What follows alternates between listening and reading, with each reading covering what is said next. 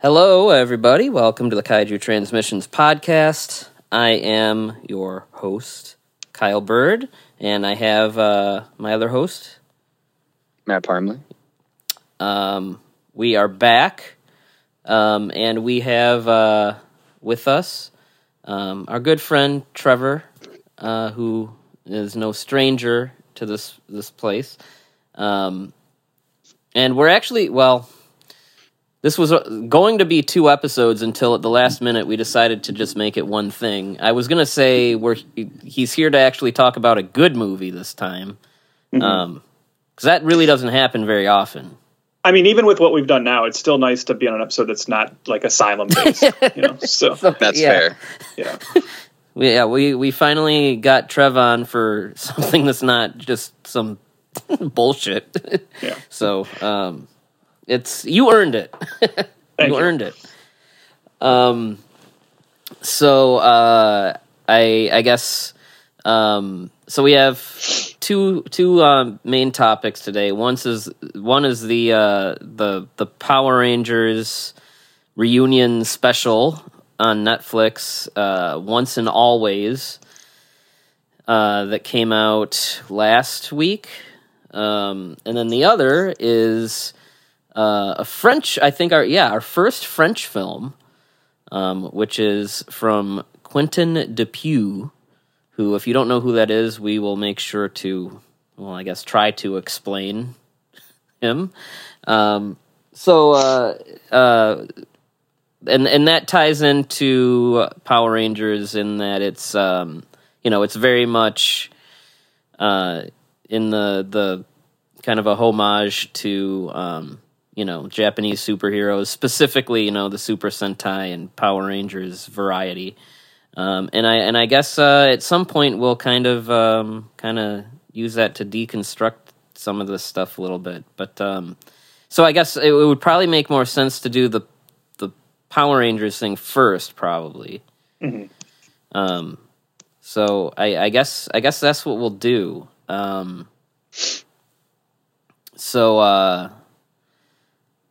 I guess I can do the plot synopsis for this. So this is a reunion special. 30th anniversary. Yes, which you know what that means, right? Means we're very old. Yeah.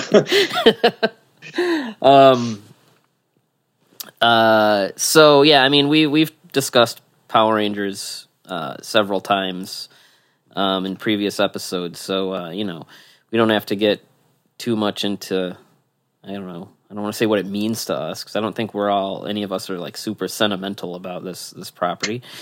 But it's something we all watched when we were younger, and there's some nostalgia here, and so this special is, probably geared towards people our age in some ways. Well, when we just did an episode on the Godzilla versus Mighty Morphin Power Rangers comic book, we talked about how the Mighty Morphin Power Rangers themselves, those characters, probably aren't as known to young viewers. Maybe they're still watching the reruns on Netflix, but in general, anytime you're going back to the original Power Rangers, you're probably trying to play to adults who are nostalgic for that. Yeah, and yeah, anytime they do something outside of whatever the new, because I mean, Power Rangers, it pretty much runs consecutively at this point with Super Sentai. There's a new Super Sentai series there's a new Power Rangers series, and as long as one is going, the other is always going to keep going. I think I could be wrong because I'm by no means an expert, but I think to this day, I think there might be, since Zyuranger, which was the one that they did when Power Rangers was, adapting. I think every Sentai series since then, I think except for one, has been adapted. So yeah, I mean, and they work hand in hand with Toei, who will, for extra episodes and stuff, they will provide suits. They provide even stunt actors and even directors sometimes. Like, there's numerous directors that have directed both in Japan and here. So it's a cooperative deal. But yeah, anytime something is, I guess, I don't know, any kind of legacy comic book or, anniversary thing, it always goes back to the Mighty Morphin team, which we mentioned in the comic book thing. That's kind of weird because at this point that's like one show out of like probably a couple dozen at this point, and it's like, you don't see as much reverence for any of those, even though there's been so many since.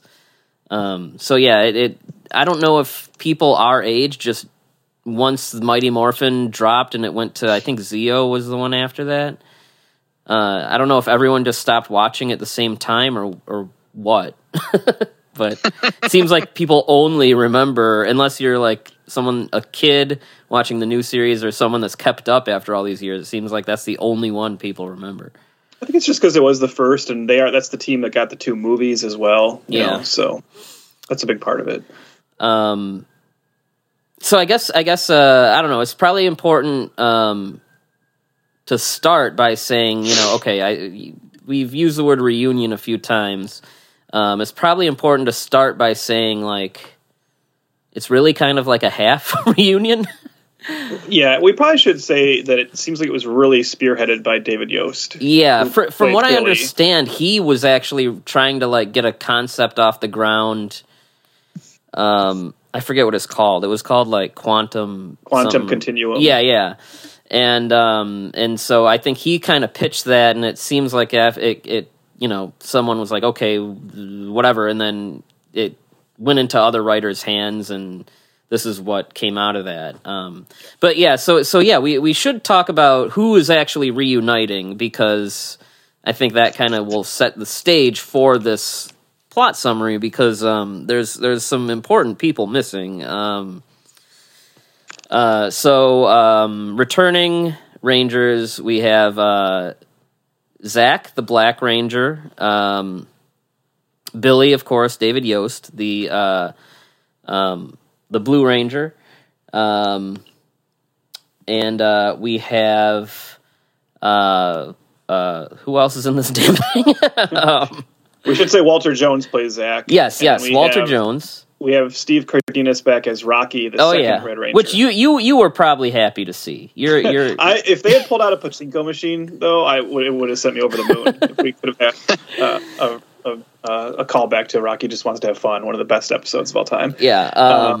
Also, Catherine Sutherland as Kat, who is the second Pink Ranger. And then in like much smaller capacity, Johnny Young Bosch as Adam, who's like the second Black Ranger. Yep. And Karen Ashley as Aisha, the second Yellow Ranger. They just kind of pop up out in space. I guess they were, I don't know. I didn't stick around through all this continuity, but I guess they ended up on one of those Power Ranger shows that went into space, and they're still out there. From what I understand, there's the series again. Trev, we watched a little bit of this one. SPD is the one we watched a little bit of, where it's like in the future. One we watched, yeah, because we watched that's the show that Zordon died in, right? He died in the one that was in space. Yeah, was that? No, that was, I want to say, hold on. I have the page in front of me. People that are more faithful to Power Rangers probably. Because the space one is the one who had the guy from Kickboxing. Okay. That one's just called Power Rangers in Space. SPD was, it took place 20 years into the future or something. It took place, but apparently, like the uniforms that Adam and Aisha are wearing are like the uniforms that like I don't know, the captains or whatever. So they weren't even really on that show. That was just a way to have them in. Yeah. Like, so since that takes place in the future, I guess if you were looking at this as like canon or continuity, this would be before that series. Because they mention like we'll talk about canon and continuity. They mention like but they mention like the bad guys from that show when they like are talking on Zoom or whatever. They're like the something army or whatever. So that's like our people that are back. We have Alpha 5 back, only now it's Alpha 9. So they've been through several of these things. Zordon is still dead. Rita is still dead, however that gets complicated. So missing cast members, Thuy Trang, who played Trini, has been dead since like 2000, I want to say 2002, early 2000s, but she got in a horrific car accident and was killed. So that one's obvious, and that's also like a big anchor for, I guess, the storyline of this. Amy Jo Johnson, the Pink Ranger, is not here, unfortunately. There were personal reasons. I know she mentioned talking about leaving her family and going out to shoot in this thing, and she is still involved because she's writing a comic book. I was going to say she has not turned her back on the franchise. Right. She's writing a comic book about, I guess, her character who's older. And then Jason David Frank, who was offered, he turned it down because he was really focusing on his new film, the White Tiger something. I forget what it's called, but I'm sure we'll review it because it's supposed to be out sometime. Legend of the White Dragon. There you go. And I mean, he's probably out of all of these people the person that's shown up the most and continuously over the years. And it seems like he just wanted to kind of finally move on. Yeah, finally be like, I've done so much for it, and I want to focus on my new thing, because he had big aspirations for that character that from that upcoming film. So he turned it down, and then shortly after it was completed, he also died. And then Austin St. John, who plays Jason, was not able to leave the country because he got roped up in a scandal involving what was it? It was a defrauding the Paycheck Protection Program. So he was indicted. He was indicted for that in May of last year, and so he was unable to leave the United States to go film this in Australia. Yeah. Whoops. So yeah, I mean, those are all. That's pretty much four of the main, the main characters. One of whom. Sorry, I was filming in New Zealand, not Australia, but he couldn't go there either. One of those actors, literally, unless you could bring people back from the dead, couldn't. But then the other three, just various circumstances kept them from coming back. Well, it really felt like, and we'll talk about this too with the story, it really did feel like Yost in particular wanted to make this a tribute to Thuy Trang. I know I've read that they had a really close relationship, those two in particular. Yeah, so that was definitely part of the motivation for him. But it's I don't know. I mean, we can see if we still felt like this after watching it, or if we even have an opinion on this after watching it. But I know, when the trailer came out and we knew, when the cast announcements came out, I couldn't help thinking, and I mean, if this is meant as a tribute to, Trang, then it's like, okay, I get it. But, when it's like, oh, all these super important people, pretty much all of the fan favorites, except for, I mean, so much of the original cast is missing. I couldn't help but almost feeling like, well, why even, why do this, but yeah, for me it was also like done no favors by the fact that I just watched the last season of Star Trek Picard, which is their like Next Generation reunion season, and that they got the entire original crew of the Next Generation. It's like, yeah, that's what you're supposed to do. Like it really works when you get everybody, because then you can really pull on the heartstrings and the emotion of seeing all of your characters step onto the bridge of the Enterprise. And then, like you said, when you're missing 3 of the original team members in this, and in particular, I mean, no offense to Austin St. John, but I think for me, like, not having Jason David Frank and Amy Jo Johnson was really the strike against this going in. Especially since those two, like, I think those two are the biggest fan favorites, and those were the 2 that cameoed in the Power Rangers movie 2 years ago. I don't know. Austin St. John he just always seems to have like some kind of contentious. Yeah, he just seems like he has a contentious relationship with the franchise, because I know there's been previous specials where he's like, I just don't want to do it, and like he doesn't stop him from like showing up at conventions though, and like and acting crazy, but I mean, still, I mean, it would have been nice to have any of them, but we have what we have here. No Bulk and Skull either. That's even weirder. I wasn't able to find an answer for that, but that's a strange one. They show, there's like a billboard showing that they run like a sandwich shop now together or something. Yeah, but they're not in it.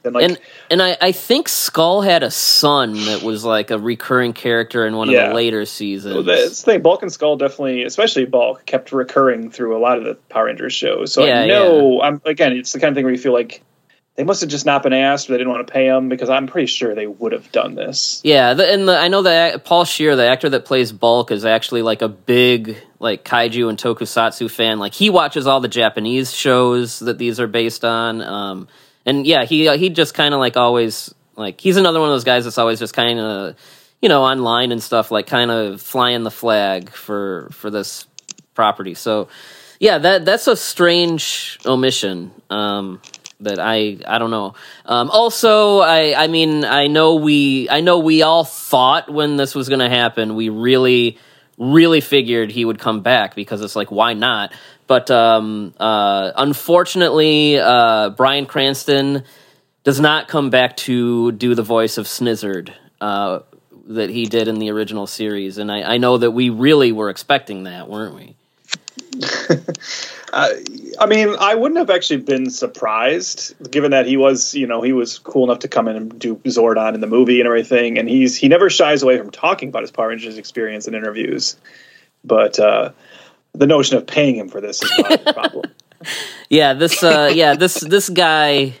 that is voicing Snizzard here, not my Snizzard. Nope.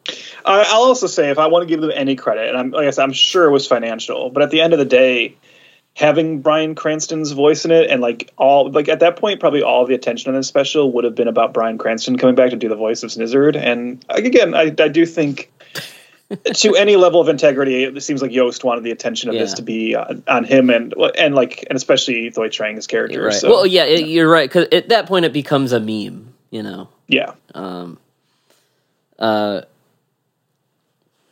There's definitely, I don't know how much money was spent on this, but I don't know. Netflix. Well, that's why I wanted to ask you too, Byrd, before we even get into the plot thing, because you mentioned how like the way the Power Rangers franchise works. But obviously, like, the Power Rangers movies, or at least the first movie, were kind of the one time they were done independently, right? Yeah. And I was wondering, was this special wasn't done with Toei's involvement at all? Was it? Like, this seems the closest thing I could find, because I was kind of poking around, because I was wondering the same thing. The closest I could find is for the Ranger scenes. That's obviously not the actors, right? For the Ranger scenes, it was some of the Japanese stunt actors that play them, like, on some of the shows. And some of those guys have gone, some of those guys will do that in both series. If the American series needs extra shots of some of the Rangers, sometimes they just get the Japanese actors to do it. So in the Power Rangers suits, are some of the Japanese Ranger actors that do the stunt, suit acting for the Rangers in the Japanese series. That's all I could find, though. As far as, any additional resources, it seems like, here's some suit actors. That's probably the most they they lent out.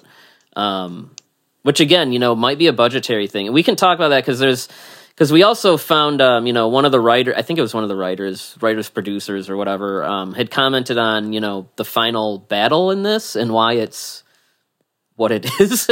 And it really doesn't seem like to do it the way us old school guys would have liked to see it. It really doesn't seem like it would have been that much of a stretch to,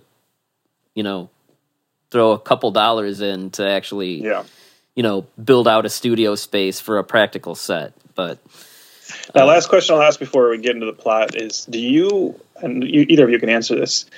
Do you think that Rocky, Kat, and Adam, and Aisha would have been in this at all if Jason David Frank, Austin St. John, and Amy Jo Johnson had agreed to be in it? Or do you think they only brought them in because they had to they're like, it can't just be Zach and Billy? Yeah. Well, they definitely needed Catherine Sutherland wouldn't have, because she definitely needed to be a Pink Ranger. Mm-hmm. The other two, I don't know. I don't know if they were just like, well, it sucks. Like, how do we like? How do we make it feel more special? Yeah. How do we soften the blow a little? Like, how can we give them a little sugar to, make the medicine go down? The answer is no. It's 100% no. So I guess we'll talk about the plot of this thing. So, you know what?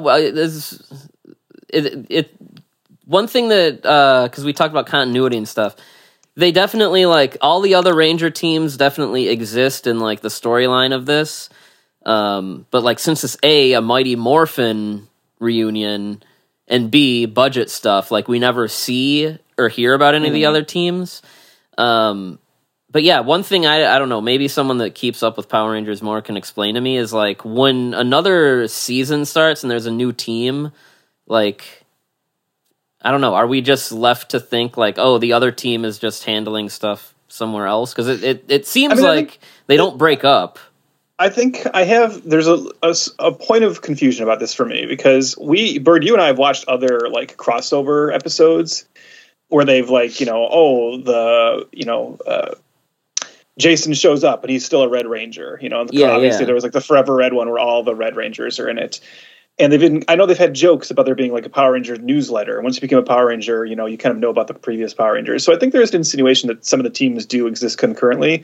But what is confusing here is that I think, and this is why you have to question, so I sound so stupid right now, but you have to question if this is in continuity or canon, simply because this special presupposes that the original Mighty Morphin Power Rangers are still that team as adults. And I think that's the first time that's ever been said, where it's Billy, Zach, Jason, Kimberly, they're all still the Power Rangers, even into their 40s and 50s. And I was like, what? And the special just doesn't bother to explain that. It just starts and tells us, yeah, they're the Power Rangers still. And in the case, that was confusing. Well, in the case of Zach and Adam and Trini and Aisha, so they're acknowledging that because Adam and Aisha replaced Trini and Zach when they left in the original show, and it's they're still around. So does that mean that once they went to be captains on the space team or whatever, that the other two came back? What exactly is going on? They said Zach became a congressman, apparently? yeah. Oh yeah, they just threw. Is that from the show, or is that just? It's got to be a reference to something. I don't think they would just have that in there. I imagine that's got to be. I don't know. Have you seen this movie? Has he been back? Okay, I'm pulling up his filmography, because if he hasn't been back since Mighty Morphin, then yeah, that all happened between then and now.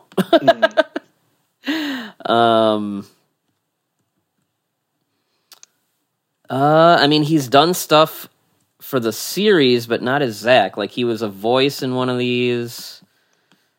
So yeah, he was in Rocky's a firefighter. So I guess what they're feeding off of is the idea that, remember when he left, it was because he was going to attend the World Peace Conference. Yeah. So you were well, obviously the through line there is he must eventually become a congressperson. Yeah. So. Can I ask he hasn't played Zach since the 90s. So is Trini's so we have Trini's daughter character in this. Is this her first appearance, or is like she in other stuff? This is her first. This is her first appearance. Yeah. Okay. And this is, I guess, if they decide to continue with this character anywhere, this would be like her origin story, kind of. Yeah, because like Zach is her adopted father in this. Right? Yeah, he he adopts her after the events. Yeah, after Trini dies.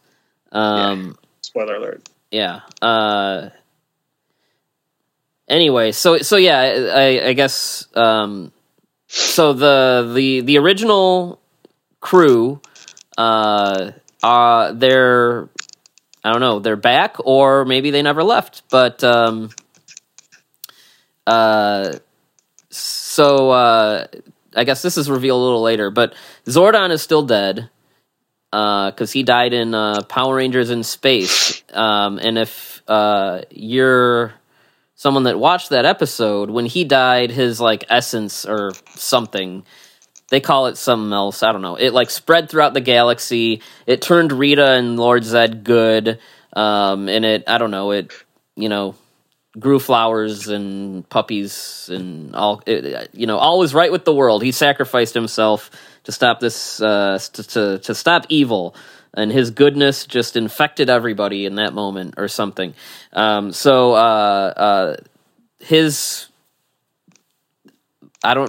called like Z particles or something. That's what that's called. And so Billy wants to try and see if he can find any remnants of that and bring it back, and like maybe try to bring Zordon back as like, I don't know, like an AI or something. He's trying to bring Zordon back and trying to get a hold of these particles, and he can't. But what he did was instead he accidentally brought in the evil particles that dispelled from Rita Repulsa when that happened, and they have more or less taken the form of a robot Rita. She took over Alpha 8. Yes, yeah. What happened to 6 and 7? I don't know. Worry about it. Yeah. So yes, so that's where Robo Rita comes from, and now we have Alpha 9. And Robo Rita, she's determined to do her thing, which is conquer the world. She brings back Minotaur and Snizzard, two of her monsters from the original series, also back as robots. Why she didn't bring back like Goldar or I don't know, some more memorable monsters or more helpful monsters is anybody's guess, honestly. It's really strange that they didn't. Seems like instead of Robo Minotaur, why not have Robo Goldar? I don't know. Isn't that kind of weird too? It's weird. The only thing I can think is maybe they were thinking this is the first of they're planning to do more, and they're like, let's not burn everything off in this first one. That's the only possible answer to give. Yeah. But that's what we got. Anyway, so what we also didn't mention about the missing cast members is that we have suit actors in the the red, pink, green, and yellow suits, and they use stock audio of Thuy Trang, Amy Jo Johnson, Jason David Frank, Austin St. John. Also, it's weird because Tommy's green again. Like, why is he green again? Even in that cycle, he turned into the White Ranger. He's a White Ranger, yeah. Yeah. So yeah, that's weird. He's been a Red Ranger since too. Like, yeah. And so Rita captures them and turns them into like little Bandai toys, and she puts them in a device that's like siphoning their energy. And throughout the series, you'll see, even though we don't see them in any form but the little toy form, we do see eventually she's adding to the collection with other Ranger teams from around the world and so on and so forth. Well, wait, you're missing the most important part of this, though, and that is that in their first battle back with Rita Repulsa, she actually kills Trini. Yes. She shoots Trini with her magic scepter thing, and Trini dies, And all the Rangers, then the special, like, then we see like them trying to. We learned that Trini's daughter did not know she was a Power Ranger. Yep. And Zach and Billy are in the living room trying to figure out how to like explain to her that not only is her mom dead, but her mom died as a Power Ranger, and she walks in and overhears it. Yep. And then there's a time jump, and then the rest of the special takes place like a year later. Yep. Yeah. And then there's a time jump. That's where we learn that like Zach has taken custody of her. And she hates Billy now because she's learned the whole story about how Billy accidentally brought back Rita, so she blames Billy for the death of her mom. Yeah. Drama. Yeah.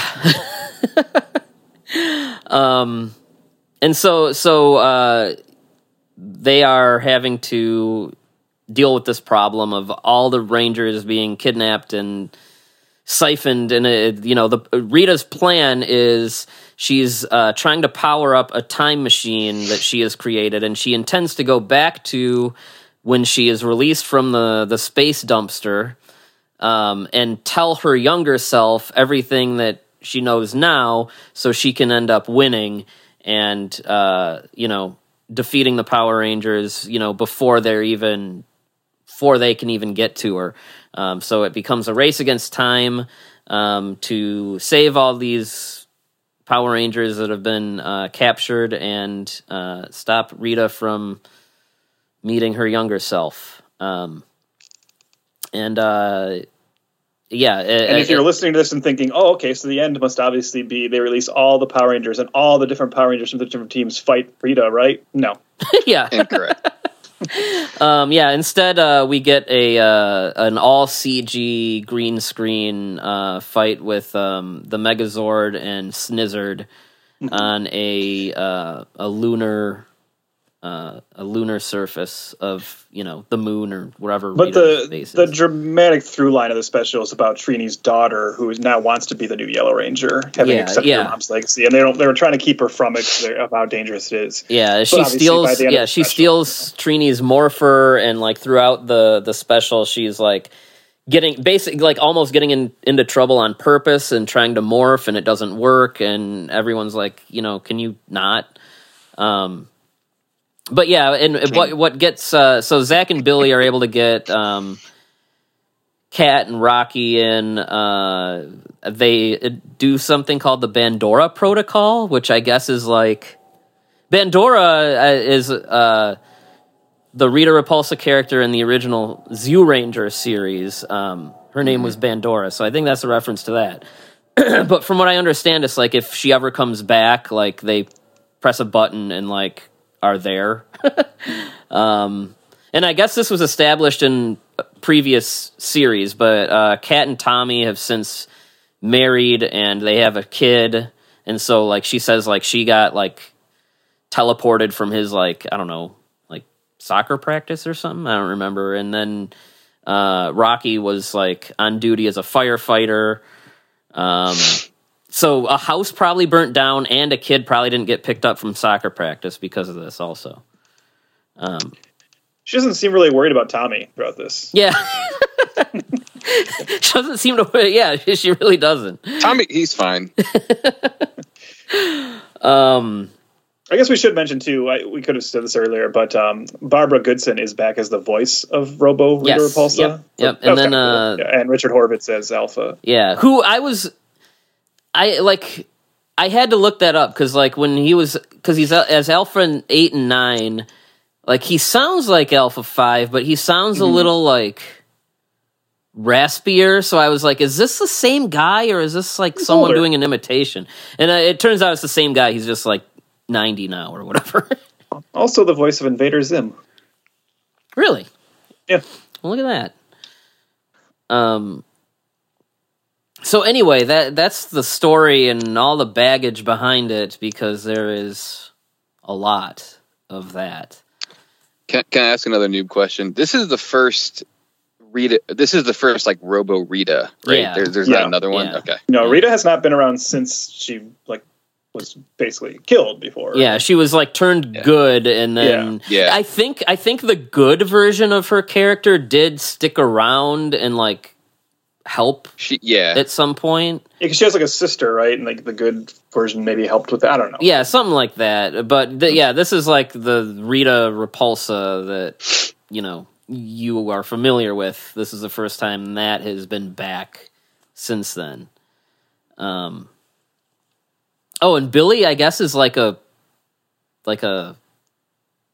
he runs tech like a guy. Yeah, he runs like a big tech company. Yeah, he's like Steve Jobs or something now. It's like a front for the Power Rangers. Yeah, it pretty much is. The basement is like a Power Rangers base, but nobody knows about it. Yeah.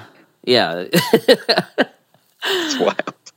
And he's got a magic car too. Oh yeah. I feel like that was in the show at some point, but I think that probably was, but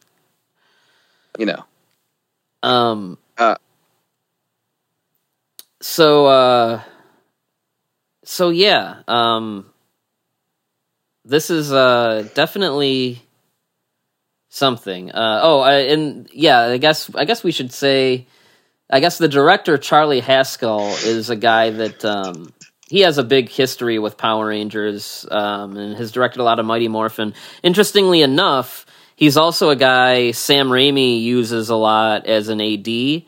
And he was the first assistant on a lot of like the Ash vs. Evil Dead episodes, and on the recent Evil Dead Rise, he was the assistant director. First assistant. I'm guessing that's a New Zealand thing too, right? Maybe, yeah. All right, Matt, you've been chomping at the bit, so why don't you go? I didn't like this at all, and I found it really frustrating. There's something like, one of the strangest story choices in this is the fact that like you're dropped into the middle of a battle at the very beginning, and you don't find out till a third or halfway through that like it was Billy's fault that Rita comes back. Ooh, I actually liked that. I'll defend that later. Go ahead. I hated that because I felt like if they had done that early, it would have been easier to follow, and it was a bit frustrating. This movie has zero of the Power Rangers charm while trying to still capture some of the 90s nostalgia, and it just like for me fell incredibly flat.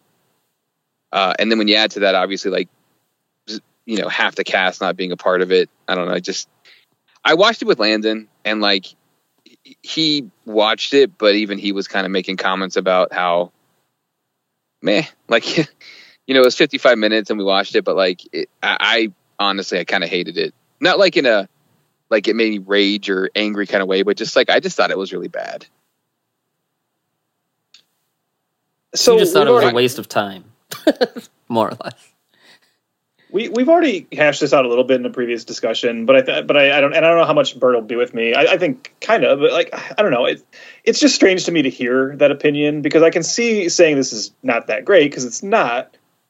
But I said in my review, I'll just bring up my review. So I said, honestly, it's really no worse or stupider than your average Mighty Morphin Power Rangers episode. And that's how I feel. Like, I agree that not having the whole cast there is the problem. Like, that's what gives it like a bad stink. But in terms of like the plot being dumb and the acting being off and it being cheesy and like, I was just like, yeah, that's Power Rangers. And it's just weird to me that I think, is this a case of like us being old and having our nostalgia goggles on the wrong way and expecting this to be anything other than what it was? And I feel like, honestly, the special, for the most part, of like what it's delivering on a story level and on everything, is pretty much in line with what this franchise always was. So I don't know. I don't think it's great, but I don't think it's like, I'll talk about some things that did bother me. Like I said, I'm not just the cast misting, but I want to talk about the usage of Trini in this. But I didn't other than that element, I didn't find it like disrespectful to the franchise or anything, or that aggravating. Like, I don't know. It's only 55 minutes and I more or less enjoyed watching it, I'd say. I thought it was kind of fun. I'm between the two of you. Oh yeah, go ahead, Matt. So here's my rebuttal to like, well, it's just kind of like an average Power Ranger show.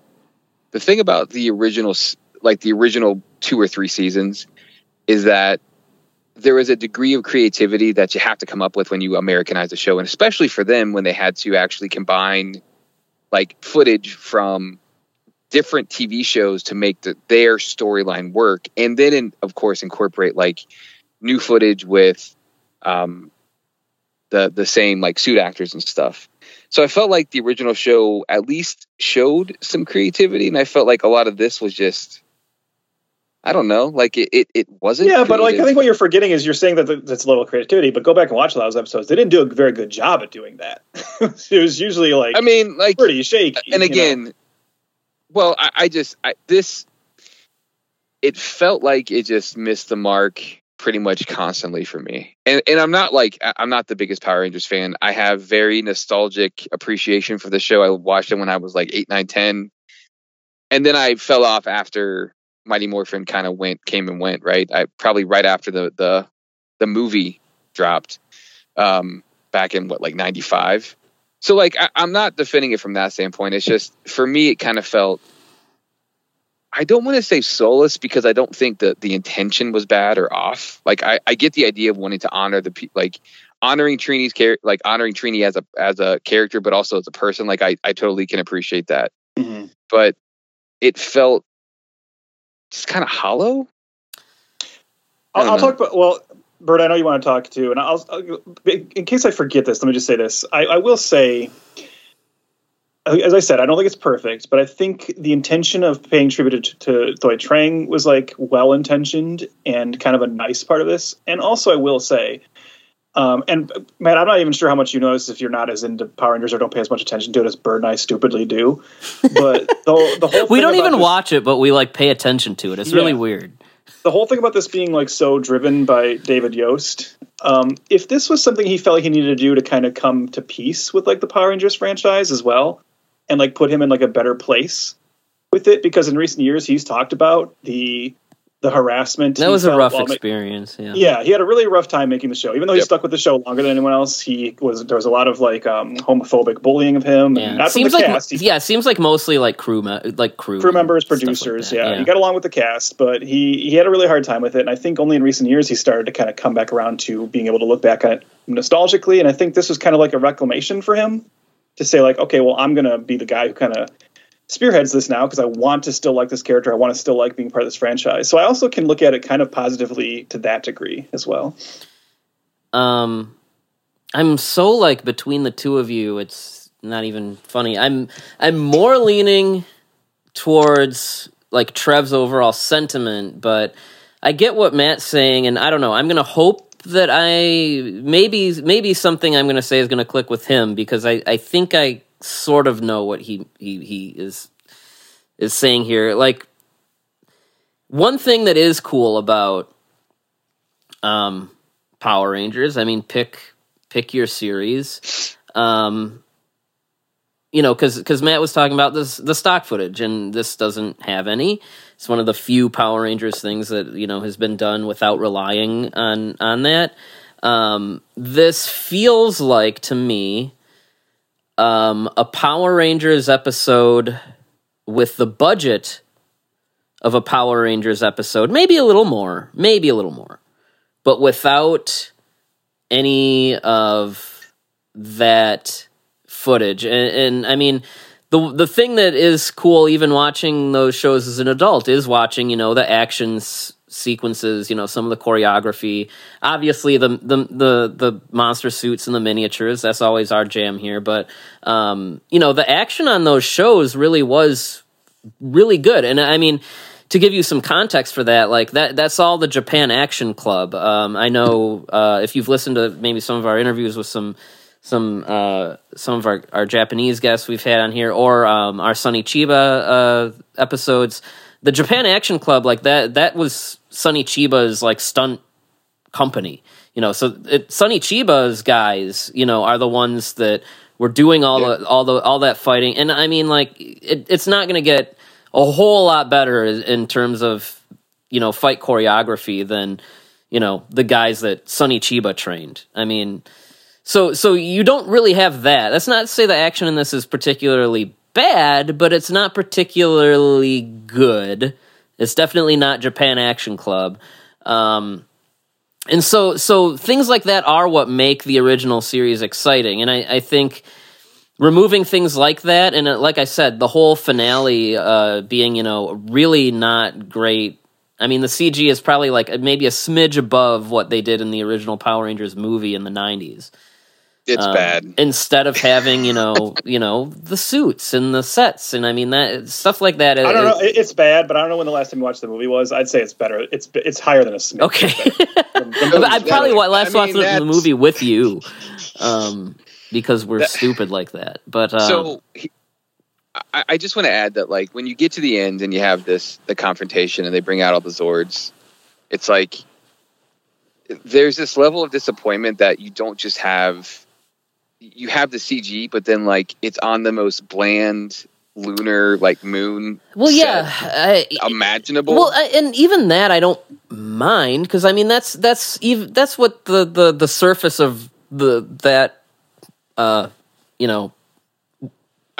that's what that looks like. And again, I'll say, like, and not to just keep using this as the ultimate defense, but again, like, go back and look at, like, the sets and the backgrounds of the fights in the original. Like, in the original, like, they've fought on the moon surface, and it looks like that. But the problem here is that it's a lot of rock quarry. Yeah, it's green screen. Yeah, Well, yeah, the old Toei rock quarry. Yeah, they were like using the same rock quarry for like every one of their shows. Oh yeah, almost any. I think even now they still go there. I'm pretty sure even the Shin Kamen Rider trailer has some stuff that was shot in that damn quarry. But yeah, I mean, my disappointment is the CGI, and it's not that.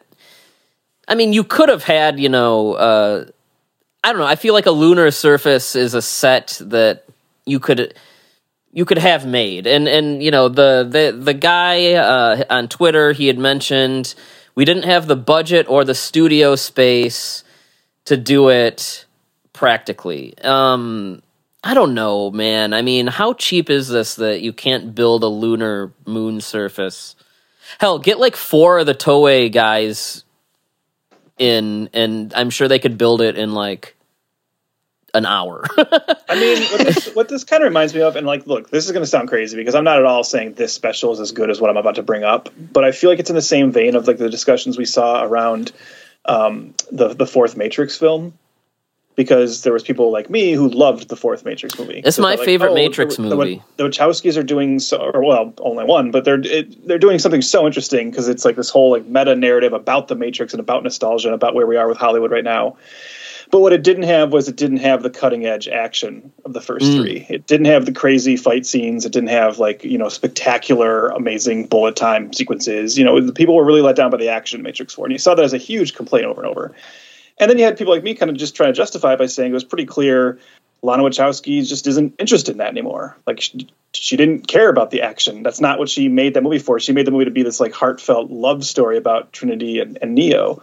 And I think with this, I mean, I'm not disagreeing with you guys. The action is disappointing, and that, I'm like, oh, I wish we had the practical Zords and everything. But I also think the people who made this were more interested in the nostalgic like element of having the original actors back, and this like kind of dramatic, emotional through line of the Trini story and her daughter. Like that's what they were trying to sell. And I will say, I honestly think they probably were willing to kind of shortchange the other action element of it, because that's not what was on their mind. Now, if this was like a weekly show and they were bringing it back, that would be a problem.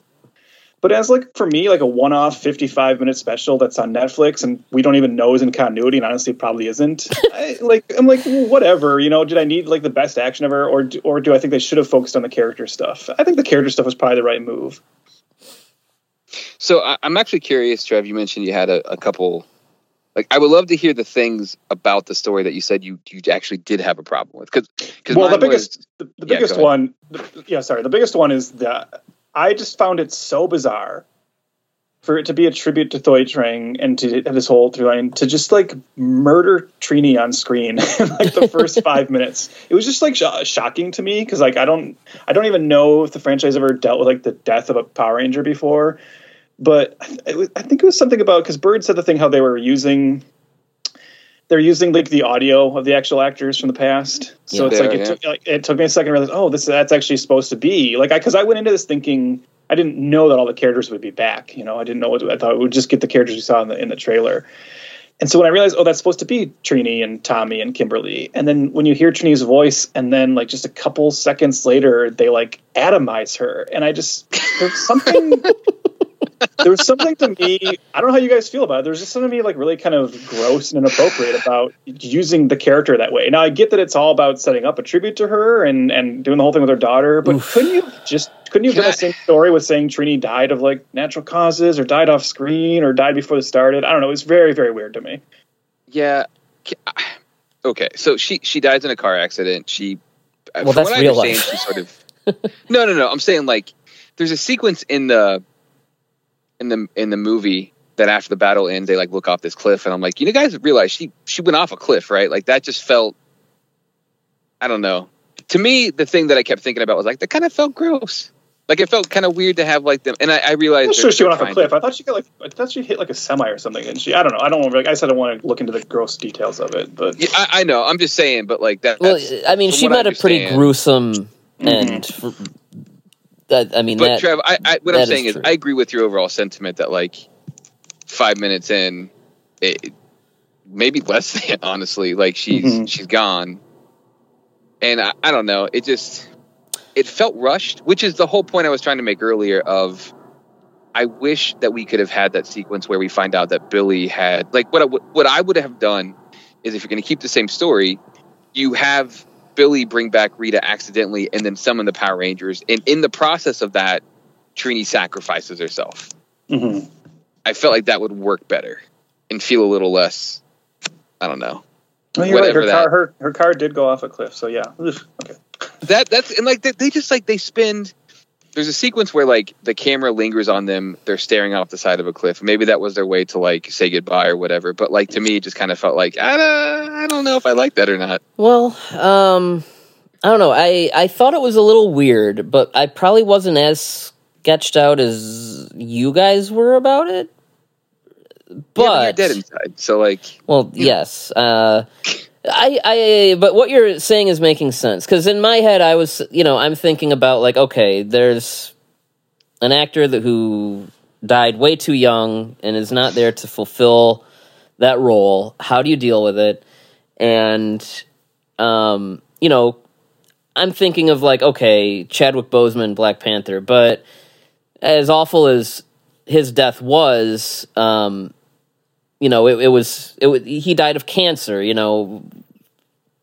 Dewey Trang met a pretty brutal and her life was cut off in like an accident that was, it was a gruesome death. And so I get what you guys are saying that, having her like, I guess, die due to an act of violence that we see is a little strange. That being said, I guess I agree with you in that it might have been a mistake to show it the way that they did. But I do think that, for this special the theme of it is, grief and these characters dealing with this death. So I get why, you have to have Trini it's about the execution of it, I suppose. I don't know. I don't want to say, like, I wouldn't go as far as to say that it's tasteless or anything. I would just say it's kind of weird. It's not that it's tasteless. Yeah. It's that it's hard to reconcile, because I think it's one of those things where, we talk about like one of the problems with the second Black Panther movie is the whole time you're watching it, you can kind of tell how sad the cast is, and it casts this like pall over the film. And with this, you can tell this is made to be a tribute to her, but the fact that Trini dies so quickly in the special, in your head, you immediately say, as a fan, you go, "Oh, that's weird. I've never seen a Power Ranger die before, but they just killed her because Dewey Trang is deceased and not with us." So it instantly pulls you out of the special, and like now you're mentally thinking about how like, oh, that's weird. They did that because she's dead, and now like that kind of like it's hard to like ever come back from that. And I kept thinking about it through like the whole special about how like, oh, that's why they did that. Then there's like nothing. There's no way around this because it's obviously they did not know that we were also going to lose Jason David Frank, but it is also then strange that just by timing of release, the special is so focused on her character but there's like nothing about Tommy. Yeah, that's just bad timing. Yeah, I will say, and like that to that end, I read how the putting in the song at the end, the clip from the old episode, was an addition after he passed too. And whatever else you can say about the special, when that came out, when that clip came out of everybody, and then they had the little tribute to the two of them at the end, like that pulled at my heartstrings. I'm not gonna lie, like I thought that was well done. I agree. Yeah, I like that part. I think, to your point though, like first of all, I want to make clear, like I don't think there was a bad intention by anybody. So like I just think the execution of it was kind of poor. Yeah. The other thing is, like, I wish. I don't know. I didn't feel the connection between her daughter. Like, I didn't feel the connection between Trini and her daughter the way that I would have wanted to for a tribute movie. Yeah. It's tough because they can't have scenes together, right? So. But, like, I don't know. Like, you have pictures there and different things, but for the most part, like, after that initial sequence, it felt to me like it was all them talking about things versus... You know what the problem is, Matt, and I don't know if you agree, is like, I think that what hinders this a lot is that, what you said, okay, like I'll use the Black Panther example again. As much as there's like a pall over that film and as much as it's kind of tough, at least you're watching this cast who did work with him in the first movie. Yeah, that's fair. And is like, you're actually getting to see their grief, and it feels so raw and real because of that. The Trini's daughter in this is a young actress who I'm, obviously never met Doi Trang. And so it's like very strange. And like they have no scenes together because they can't. She's a new character to us. She's brand new in this. It's the first time we're learning Trini has a daughter. So to put the whole like emotional weight of like the Trini tribute on this actress who has no connection to Doi Trang and is like new to the franchise, it doesn't work. Like it can't work. I will say you can't feel any connection to her, like connected to Trini, because she's not really. There is something more natural, and I don't even know that this isn't a statement on anyone being more talented than the others, but there is a more natural feel to the like Zach and Billy. Their grief feels a little more real, and I think that is probably exclusively because it's it's something that they're probably dealing with a little bit as they're doing these scenes as well. Whereas, I mean, the daughter, she did fine, but I think that there's something just in the fabric of all that only people that worked so closely with Trang are probably going to give you because of that. Yeah.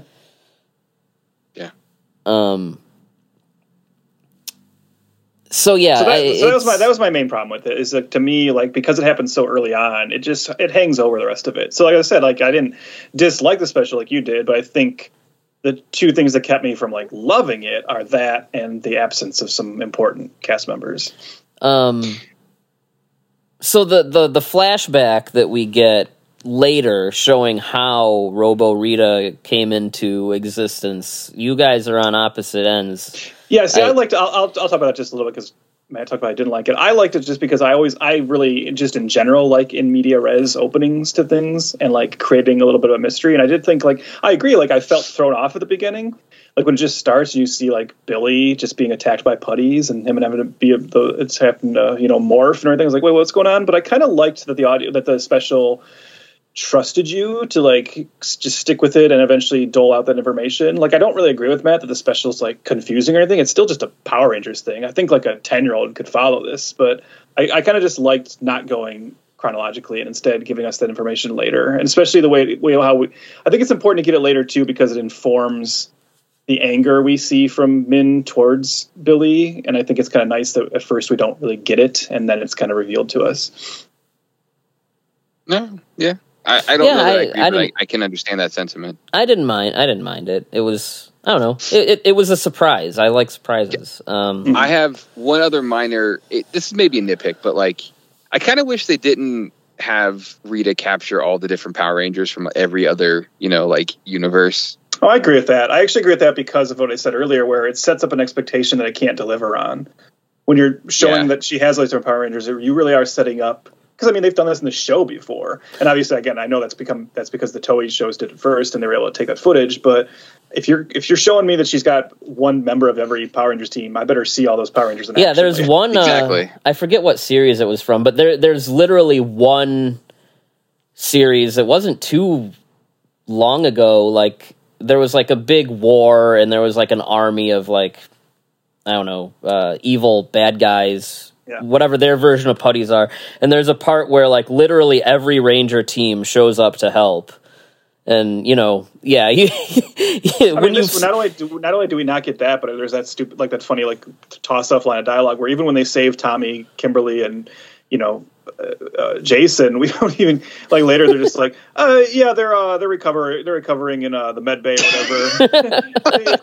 You know, it's rough getting big again, so it's going to take them a bit, you know.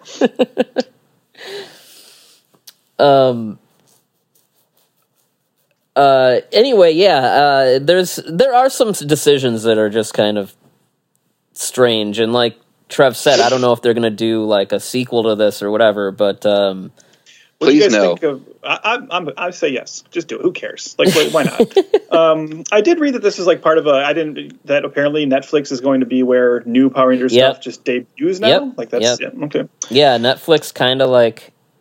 Yeah, they just have Power Rangers now. It's interesting that like it's interesting because we gave some like misinformation in a previous episode where we said we thought all the Power Rangers were still on Netflix. Which that was the case for a long time. It was the case for a long time, yeah. But it's interesting that now Netflix is like the home of all new Power Rangers, but they didn't manage to maintain the rights to all the shows. That's well, I don't know. I guess I don't think they're streaming anywhere else, but maybe they are. I don't know because I know Nickelodeon had it for a little while. Mm-hmm. Disney had it for a little while, and I know like Nickelodeon has Paramount Plus, there's Disney Plus, so I don't know. I would have to check, but I wonder if maybe because of Power Rangers could just have its own streaming service. It really could. I wonder. So many. I wonder if maybe because of stuff like that, those studios that aired those shows first maybe have like.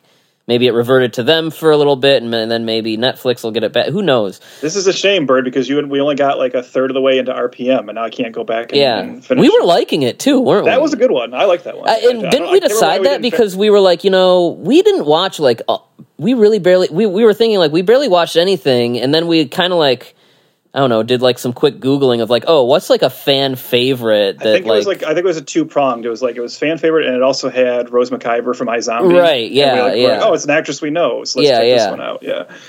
But yeah, that was weird. It was like Mad Max meets Power Rangers. It was that was strange. A cool one. I think the only reason we stopped watching is because we didn't get together as much as a group anymore. Right. We kind of fell off. What'd you guys think of Robo Rita Repulsa? Because I thought it was like kind of a cool design. Yeah. Design wise, Robo Rita was cool. Robo Minotaur and Snizzard were a little less inspired, but yeah, Robo Rita was fine. The other two were like meh.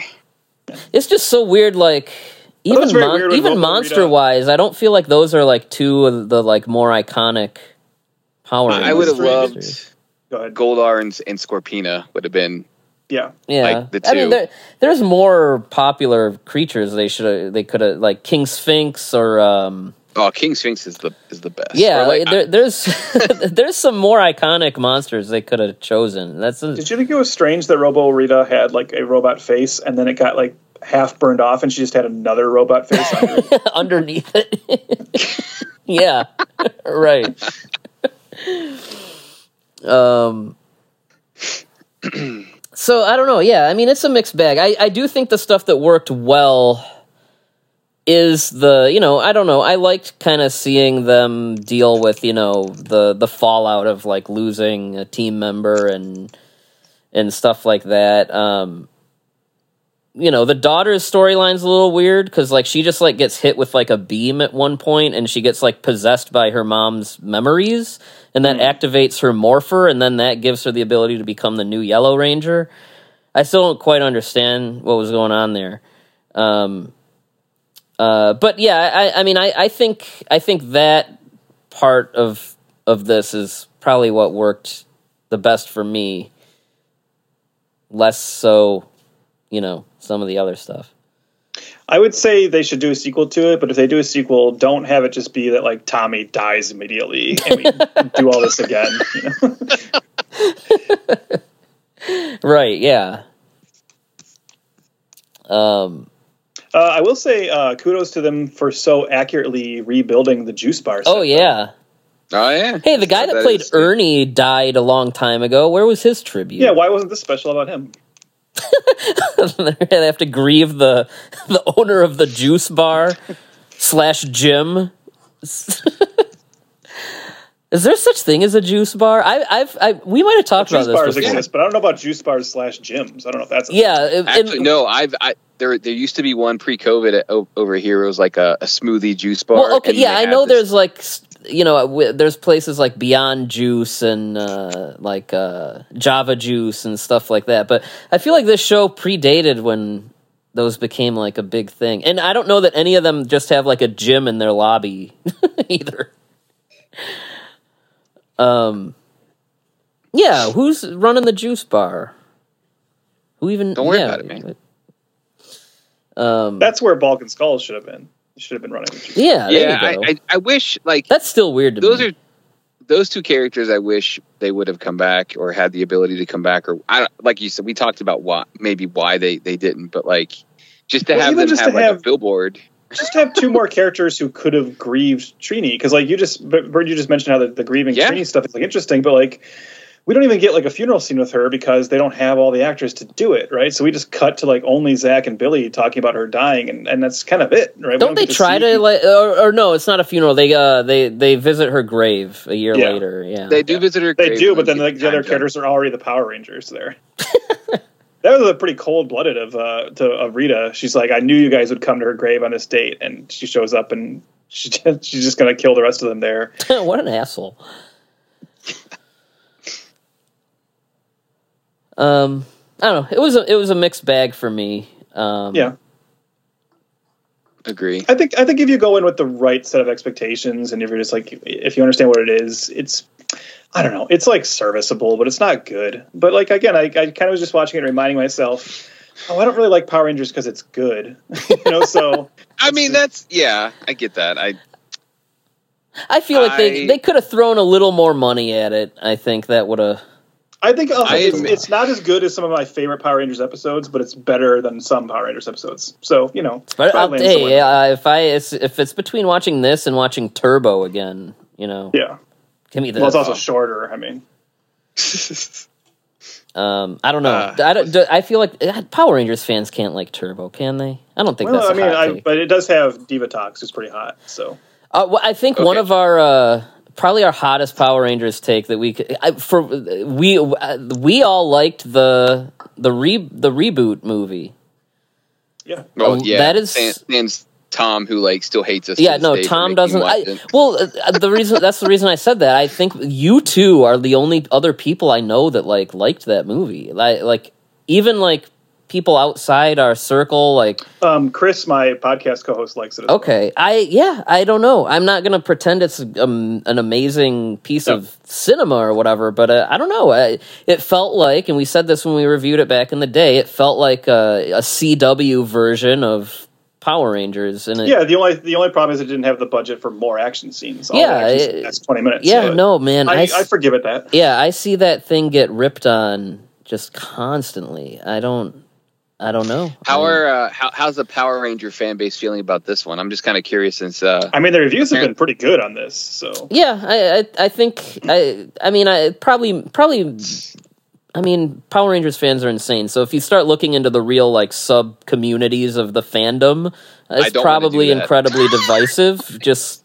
But overall, I can tell you on Rotten Tomatoes, and I know this isn't the end-all, be-all arbitrator of anything, but it has an 87% critic score and an 88% audience score. Well, there you go. Whatever that means. There you go. Very confused by that, but...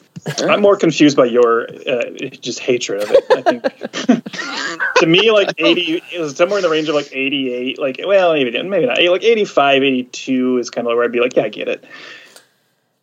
Before we start, I also just want to say, I mentioned Diva Tox being hot, but also Byrd, you're like, well, I don't know about Turbo, but I mean, Turbo does have Evil Kimberly. Oh yeah, so. Evil Kimberly. Yeah, you're all about Evil Kimberly, and she was off the show when they did that. I think. Yeah, her and Jason both come back for that movie. Yeah. Okay, so how many? I don't know. There's not like I don't know. There's how many pointy Rita Repulsa boobs? There you go. Because like I don't know. I was thinking like there were things I was thinking, but they were all in poor taste. So we'll go with that one. I'm at a 2.5. It's a mixed bag. Some of the stuff works, some of it doesn't. It lacked the real reunion special charm for me. It felt more like here's a continuation of where everyone is, instead of like here's a reunion, because like it's not really a reunion because like everyone's missing. It's like, you know, it's like, you know, going to see, you know, a band that's reunited and it's like half the members, like it's like the drummer. Yeah, Just like yeah, the drummer from you the know, I original mean, band. there's going to be some novelty to that, obviously, but it's not going to be the full experience. It's like when you go see the Beach Boys and John Stamos is in it. yeah. Yeah, I'm at a 2.5 also. I think like everything you just said is true. But I mean, it's fine. I didn't hate watching it. I enjoyed it well enough for 55 minutes, but it's got some kind of fatal flaws that keep it from being great.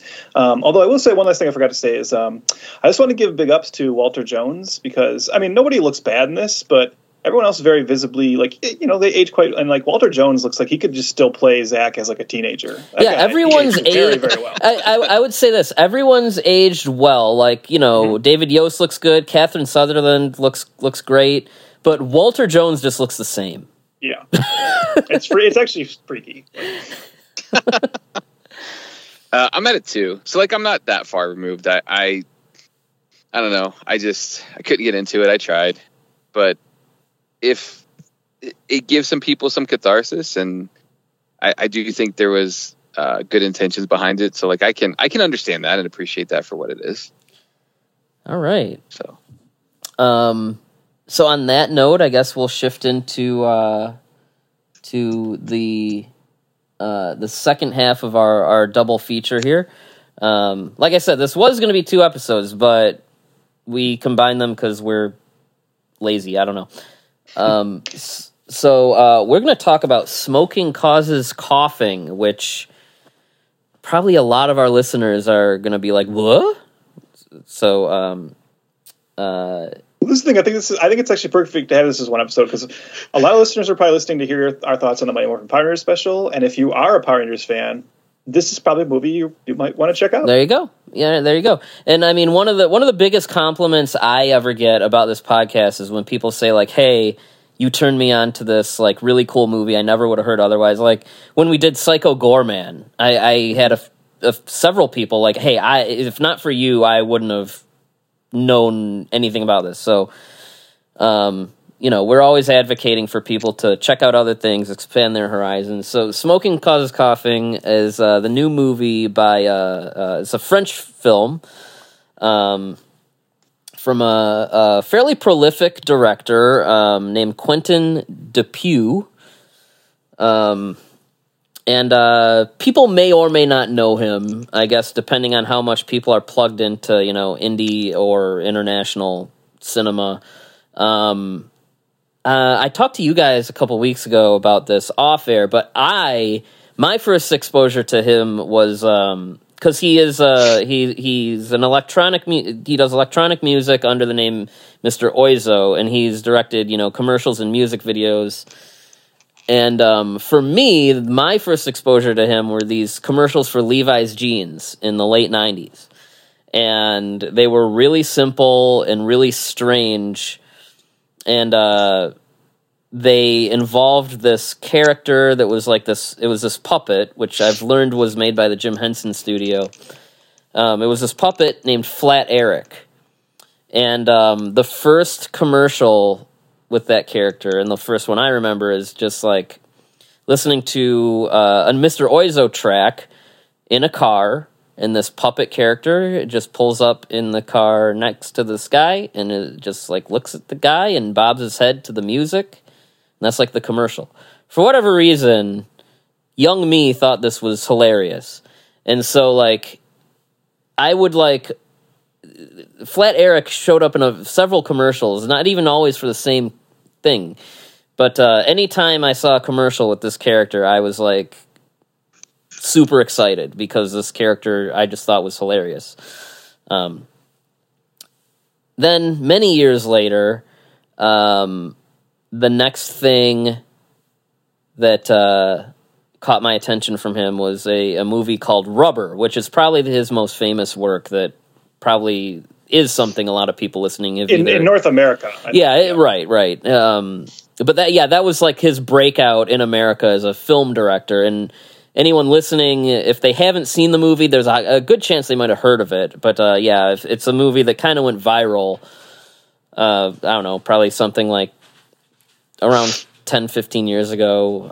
2010, there you go. And it's known as the movie about the tire that kills people. It was basically about a sentient tire that could make people like explode. But the movie itself was actually a little more than that. It was more of like a meta commentary on why we watch movies and all kinds of crazy stuff. It wasn't just like the campy, it's a killer tire movie, even though there is a killer tire. And since then, he's made a lot of movies. He seems to work a lot.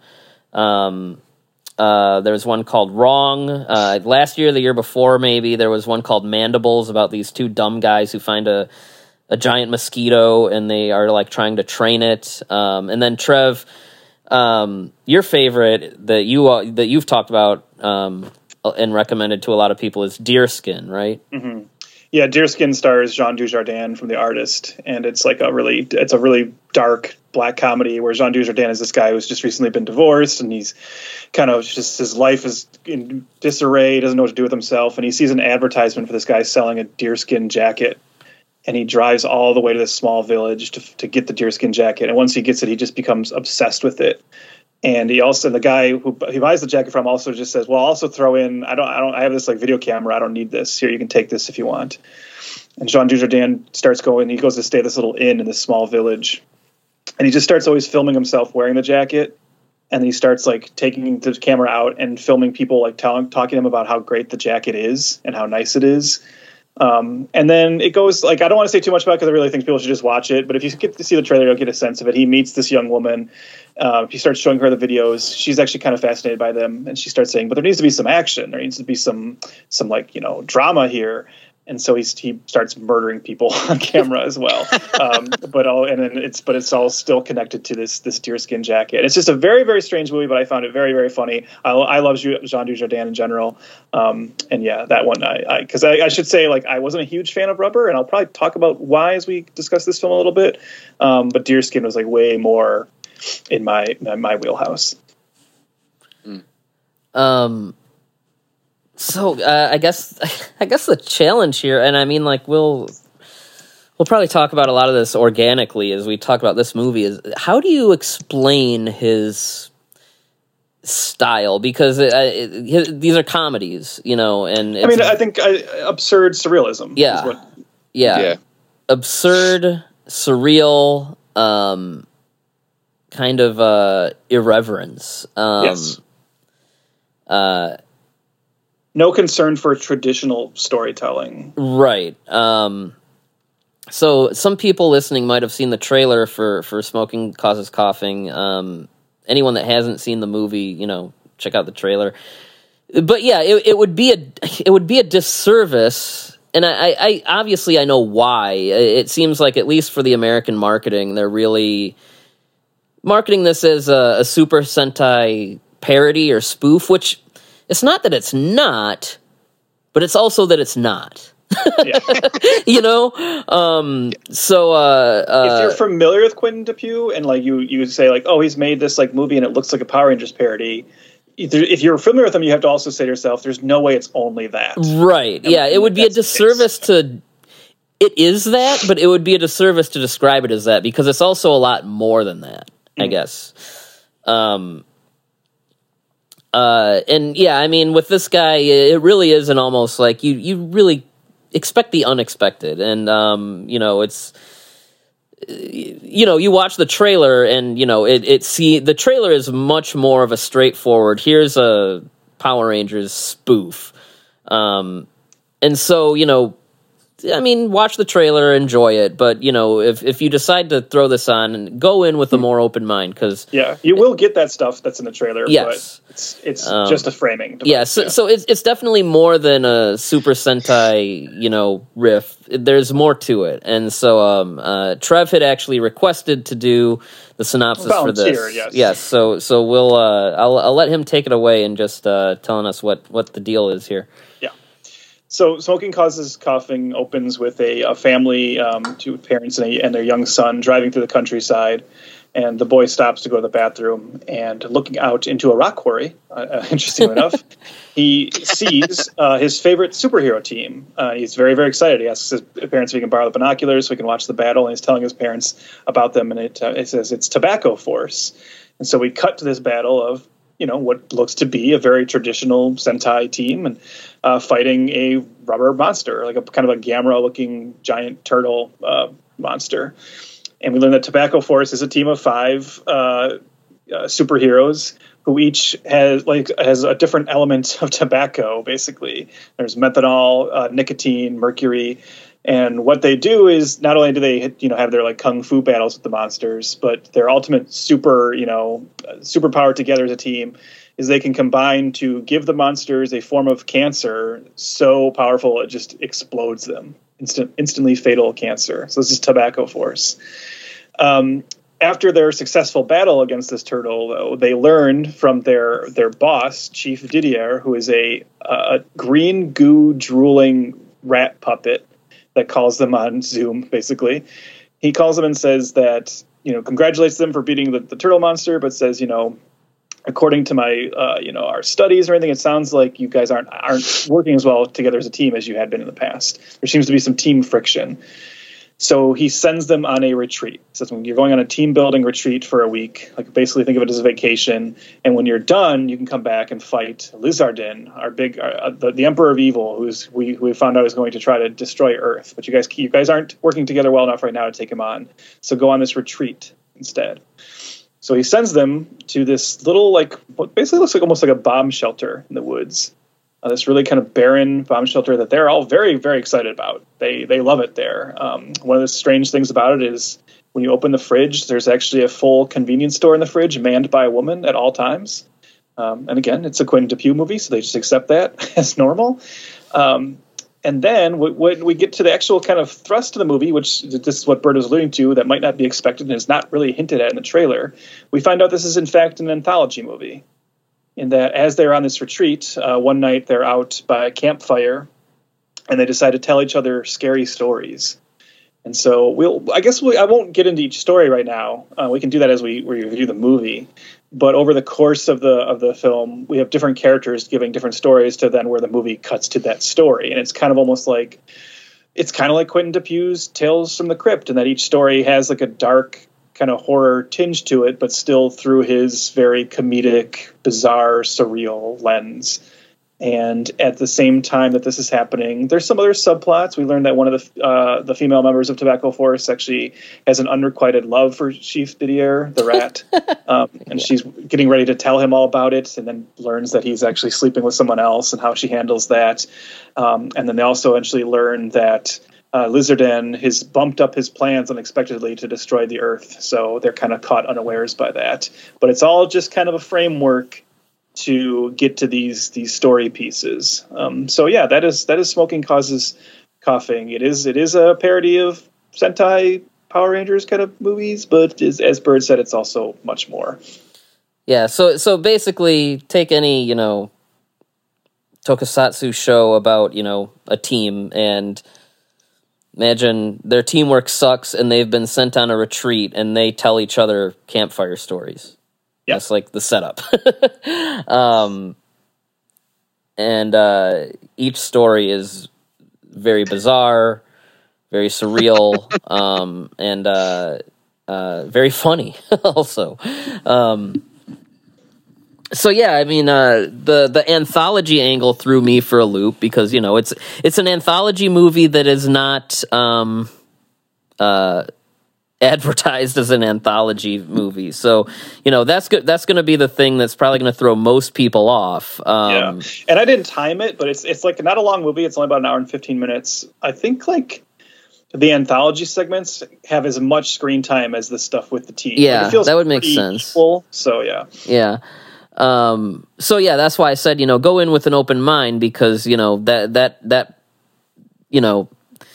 if Creepshow was just sold as, I don't know, Tom Atkins yelling at a kid or something, and you go and it's a bunch of different stories, you'd probably be like, huh, what? So yeah, that's like the thing to know here. And if that sounds like your jam, then dive right in. Because I don't know about you guys, but I had a great time with this, even with that expectation kind of, subverted and getting an anthology movie when I didn't think I was going to get one. I was really taken with this. I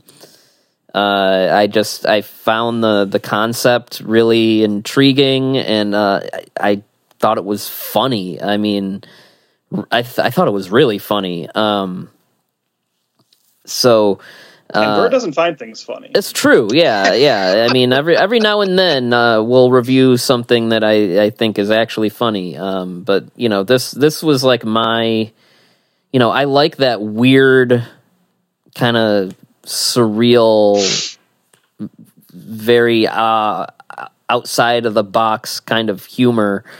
And it's why a lot of the time mainstream comedies don't do it for me as much, just because like. I don't know. I have such a weird sense of humor, and I like weird in my humor. Well, in our group thread today, we had a discussion about Adult Swim. Right. And and this is a very Adult Swim style of humor, and like I think that's it's this. I love this as well. I mean, I'll just say like. I don't know if you noticed this, Byrd, on Letterboxd, but like I keep like a running ranking of the movies that I've seen for the year. And right now, this is like my second favorite movie of the year. I just love this. I don't think I liked it as much as Deerskin, if only again because Deerskin is one single narrative and it's like more in my wheelhouse in terms of being like a dark comedy horror kind of thing. But I was really taken with this, and I was so the reason I bring up the Adult Swim thing is I recommended it to some other friends in another group thread, and somebody said, well, I was kind of interested because I sent the trailer and then I sent my review and I said, guys, you got to watch this. And somebody came back and said, oh, I was interested until I saw it's from the director of Rubber. And that's like one of my least favorite movies of all time. So nah. And I was like, well, hey, like, I don't like Rubber either, and I was like, and in fact, it's weird to me that I really didn't like Rubber, but I've liked everything else I've seen from him since, and I was trying to figure out why that is. And I do think the difference between Rubber and then everything else I've seen from him since is that Rubber is doing that thing where it's being really weird, but it's also constantly commenting on how it's weird. It's like this like meta experiment where the whole thing is like characters going, well, you're watching a movie and the movie doesn't have rules. And isn't that interesting? Like this is a movie without rules. And it's a movie where absurdity is the point. And you're like, okay, well, yeah, but by saying it, you're kind of like defeating the purpose. And so what I love about his later stuff is he's left out the meta narrative like element, and it's just absurd, but the characters just accept everything as absurd. And that's what like works really well in this. Like obviously the story with the person getting stuck in the grinder is a great example of that. But like I said, even the joke about like when they first come to the place and he's like, hey everyone, like we have a convenience store fridge, and it's just like, okay, and it just moves on, and it's like, yeah, there's a woman in the fridge who runs a store, and like that's just a thing, and it's just everything's accepted at face value, and I think that's what makes it very, very funny throughout. It's always a little. Oh well, go ahead, Matt. I had not seen anything from him, so I had like zero idea what to expect. This movie's awesome, and it like the other thing is it's short. It's like 88 minutes, something like that, and every character has a shtick, but it's believable. And honestly, they play so well off each other, like. The different levels of conflict and like the leader being just a total, he's a jerk and mean and frustrating. And yet like you're captivated by him the entire time. He's my favorite one. And then you have like the chief who's just like drooling this nasty goop out of his mouth the whole time, and like it's hard to like you watch and you're like, what am I watching? And that you're also like, why do I like this? So I had a blast with it. Also, the first like 10 minutes are great. I mean, like if you're a fan of Tokusatsu, like the first 10 minutes you're gonna love. They're fantastic. Yeah,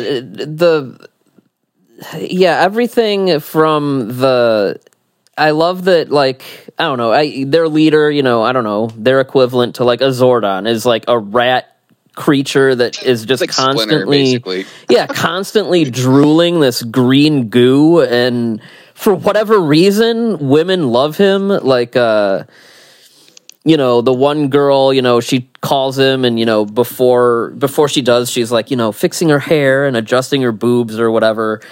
And then, like, you know, she sees that he's got, like, a woman in bed, and then you learn, like, there's another character that, like, has a thing for him, and he's just this disgusting rat creature. And, you know, they don't explain why any woman would have any interest in this gross monster, but that's what makes it funny. Like, that's... You know what else this really reminded me of, Byrd, is, and I wonder if you had a chance to ask Dupieux about this, if he would say it was an influence, is Danger 5. Oh yeah. This has such heavy Danger 5 vibes. Like, even to the point of, like, Danger 5's boss is, like, you know, just that guy who's like an eagle for no reason. Right. So, yeah, for sure. But yeah, I mean, stuff like that is just so funny to me. Like, when they first get to, like, their, like, little resort place, like, the place, like, sucks. Like, their beds are just, like, a flat, like, I don't know, like an operating table. They're just like metal beds. Yeah. And like, when they get there, they act like it's amazing. Like, the guy lays down, he's like, oh, God, this is so comfortable. And it's just, like, this flat surface. Like, stuff like that really makes me... like, laugh. You guys say, like, the leader's a jerk, but I love the leader. He's great. I love when he's talking to the little kid, and he's talking to the kid about his dad and how his dad smokes, and he's just like, you think your dad looks cool? No, your dad looks like an idiot. Your dad sucks. Yeah. And I also like, because, you know, like you said, the team is called the Tobacco Force, and they use all the poisonous things that are in cigarettes to, like, kill the monsters. Mm-hmm. And, like, I like that that's also a joke. Like, during that interaction with the kid's talking about, like, he's basically like, if you're the Tobacco Force, like, don't you think that makes it sound like you guys think smoking is cool? And, like, like, just there's confusion about that. And, like, that, and yeah, that's when you get the, like, your dad's smoking, he looks like an idiot. Like I'm actually conflicted, though. Now I'm thinking, like, I don't know if, like, my the leader's my favorite member of Tobacco Force, but I don't know if my favorite character in the movie might be Lizardon, the Emperor of Evil. Oh yeah, yeah. He reminded me a lot of the main villain in not Power Rangers, but one of the many I guess. After Power Rangers, there was a slew of these Japanese shows being adapted, but Saban did a show that was like they took a couple of the old Metal Heroes shows, and they did their version, which was VR Troopers. Mm-hmm. And the guy was like a weird guy that dressed in black and sat in an office. He reminded me of Lizardon a lot. But yeah, no, he's awesome too. Like, and like you learn that he has like a family that like hates him. Like, oh, they get together for dinner. He's just like, "What's for dinner?" Oh, and it's galaxy soup again. Yeah, and they drink what looks like almost like liquid metal. Like that's the soup. No, yeah, that all that stuff is hilarious too. And then yeah, the different stories are all good. There's a few. There's one about this woman that starts wearing this helmet. The sensory deprivation helmet. Yeah, and it like causes her to realize that she actually hates her life and all her friends, and like and she won't take it off to the point where like her husband is like trying to saw it off of her head and stuff. And like she just like slowly goes insane. Or maybe she's the sane one. Maybe that's the point. Right. Then there's one that's like 30 seconds that a little girl that stumbles into their campfire tells from the perspective of a fish, and it's like a fish POV of like this fish like seeing all these chemicals dumped into this lake. And then there's one told by a fish. That one's hilarious. The barracuda. Yeah, they meet a barracuda. Well, they catch a barracuda, and they're gonna cook it, and that's gonna be their dinner. And then like it starts telling this story, and then they're so enamored by the story that they just let him tell the story until he ends up dying. And by then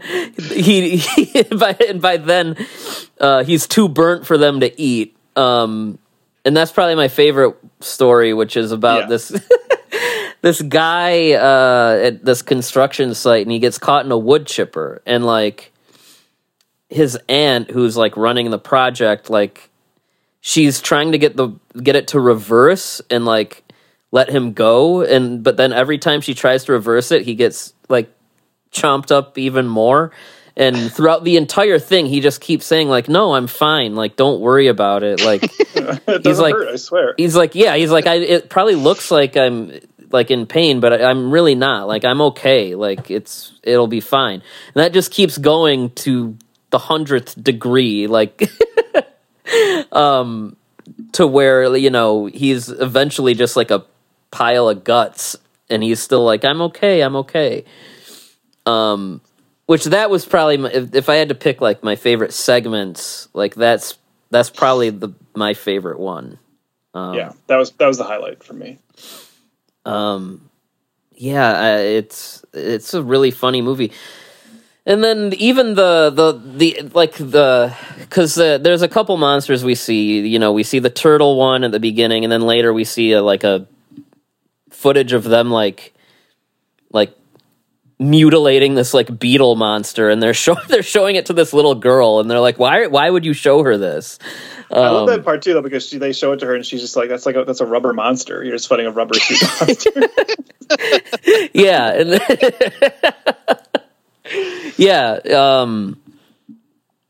but even that, like the there's also like the robot assistant that they have named Norbert,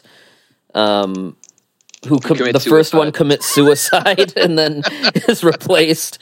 All that stuff is actually like really well done.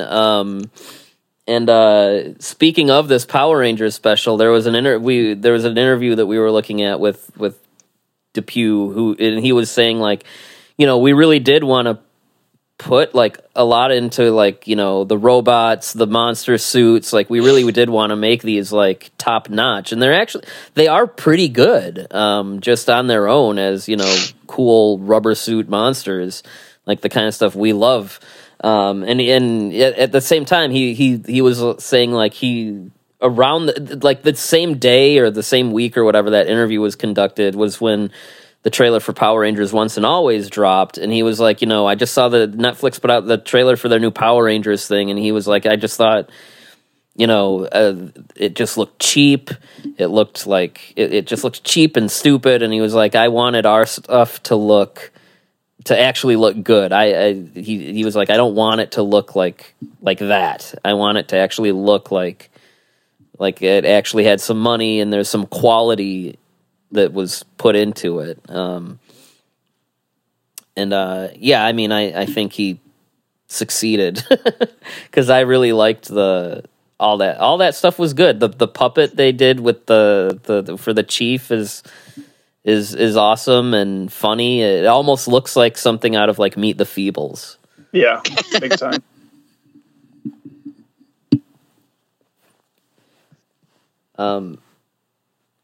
But yeah, this is the kind of movie that I'm happy to kind of like give a spotlight to because, I don't know. This is the kind of thing that I would tell people like, hey, you should watch this, especially if you have like a crazy sense of humor that.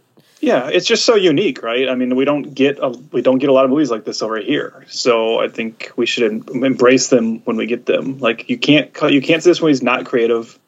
If I had like one complaint. I wonder where you guys fall on this. I do feel like the short runtime was like a nice benefit, especially when you're like, you have a busy week like I did. But I do wish I had one more story. I think I think it felt as an anthology film, it needed one more story to really hit that part home. But that's a pretty light complaint when I liked everything about it. I just felt like because I liked it so much, I wanted one more in there. Yeah, I have this quote that he had about, he says, I just saw the trailer for a new Power Rangers movie. These people probably have 50 times the budget I had, but still, their costumes suck, they're terrible, they're just stupid. My movies are small in terms of budget, but for this one, I know we've put a lot of work and a lot of money into the special effects and the costumes to make the movie enjoyable for the viewer and to make the costumes look great and not just funny. There's no CGI. We had to design the creatures, then the special effects guys had to build these huge costumes. Same goes for the robots. The robots you see were actually remote controlled, and so they were really moving and living. It's a comedy, but at the same time, the visual aspect is very important to me. So there you go. Fighting words there. One thing is like what this, if you only concentrate on like the tokusatsu parody stuff, like that works well. Like it works as just that, like a parody of it. Like the moment in the beginning where, Matt mentioned how great the first like 10 minutes are or whatever, but I mean, when they blow that monster up and just the guts go all over them, but then also flies all the way over to the family. Yeah, like it hits the car like way off in the distance. That's great. That's great. So it's like it works like it's like that's what I mean. This is where I think he's evolved since Rubber, because it works on just a silly like level of just parody, but then you also get just the nonsensical absurdity of some of the later decisions, and especially when you get into the anthology aspect of it. So I like that it can play on both those levels, because it's just it's silly and goofy, but there's also something more under the hood too. The funniest part of that whole fight is like you have 3 of the members fighting the monster, and then 2 of the guys are off like 100 feet away, and they're arguing about something. Yeah, they're just like talking, like they're just not even doing their jobs. Like, one of them is the leader too. Yeah, he's like, we can't beat this hand to hand. Can we should try our special ability, which is like hilarious. And then when they do that, like the payoff is pretty awesome. And then like when they go and finally talk to the family who's like up on this huge cliff, they're all covered in blood and nobody says anything about it. It's really funny. I think the challenge with his breakout movie being Rubber, which was very divisive, is the way we've talked about it. Has shown you. Because of that, that's probably the first movie people have seen from him, and so it's like, whether you like Rubber or not, if you don't like Rubber and that's the only thing you've seen from him, like. I mean, he's made a lot of stuff, and so you can't like. I think for whatever reason, maybe because of just how much of a statement piece Rubber felt like, but there seems to be an assumption, like I saw it today from a friend, or just thinking like, well, I bet every movie he makes is like that. Yeah, it's like, well, no, every movie he makes is surreal and has absurdity, but they're not all like that. Like, you have to assume filmmakers evolve, right? Yeah, and every I don't know. I hate to judge directors based on just one movie. Like, I mean, if there's a bunch that are garbage, like, okay. But like, because for someone out there, their first George Romero movie was probably like The Dark Half or something, and and so yeah, it's like, it would be silly to be like, oh, I didn't like that, so Night of the Living Dead, who needs it? I mean, that's just silly thing to think. A question for both of you, because like what movies might you compare this to? Like if you're trying to give people a sense of like what this would be like, because not like I kind of made this comparison earlier, not movie wise, but I think like if you are an Adult Swim fan, in particular, if you've been into things like Too Many Cooks and unedited footage of a bear, like those kind of like those Adult Swim infomercials and like the whole like kind of Tim and Eric absurdity aesthetic, like Tim and Eric's bedtime stories in particular, the horror anthology show they did, like that would be like the biggest comparison point. As far as like that and just Adult Swim's vibe or whatever in general, but then also like, I mean, if you're looking for a more tokusatsu style comparison, maybe something like Zebra Man films, or the second one especially. Yeah, it's a good one. You know, or if you're looking, like, I just thought, like, if you are thinking of like a more kind of known comedy that deals in the same kind of surreal absurdity, something even like Wet Hot American Summer, I think has moments. You know, I was thinking of like the moment in Wet Hot American Summer where they come back. Well, even the trip to town, when they take a trip into town, and there's that montage where they end up becoming like heroin addicts. Right. but then when they come back from the trip to town, and some of them jump out of the truck and just go stand up against the wall in the background for no reason. Like, that's the kind of joke that would be in this movie. Yeah. And like Wet Hot Americans, like that's the kind of comedy I like. Like, I like the stuff that's like really out there that you probably wouldn't just recommend to anybody. Like, and this movie hits a lot of those notes for me. And yeah, the whole cast is really, really good. They're great. Yeah. I liked everybody. Really. There's the guy that can't sleep, and he asks the lady running the store in the fridge if she wants to get a drink, and she like says like, I'm not a whore or something, and then like he flips out on her later. Like, that's all great. It's all great stuff. I love the reaction to the little girl's story about the fish too. How it's just so devastating to all of them. It's just like the most depressing thing they've ever heard. They're like, have you had enough depression? And like everybody just quits the fire and goes to bed. No, the one guy was like super excited about telling his story, but after the fish one, they're like, we don't want to hear any more stories.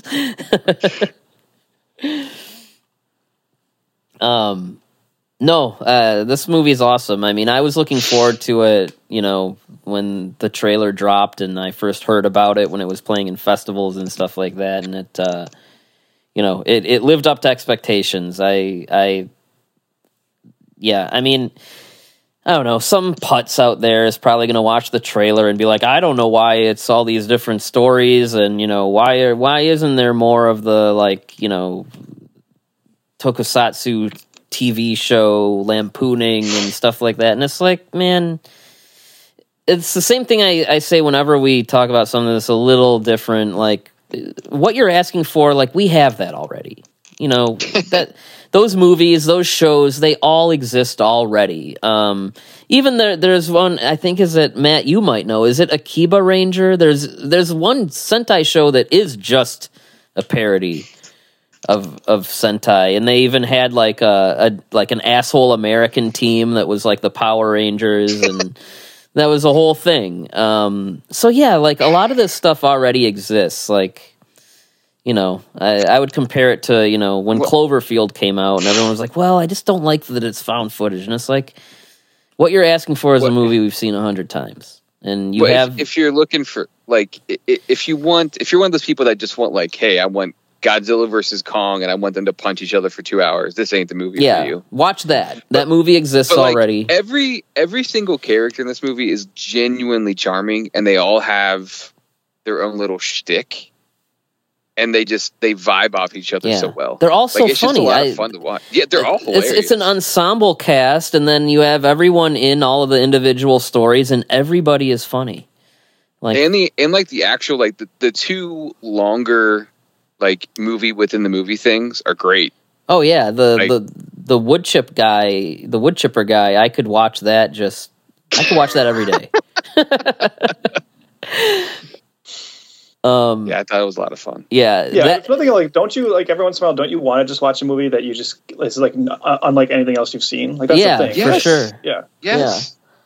Yeah, no, it's always refreshing to have that. And if it's within a subgenre or playing with tropes of a certain subgenre, you know, that is really something that I always like to discover, you know. I mean, that's where you get stuff like Colossal, or, you know, stuff that is working in familiar territory, but everything else about it is different.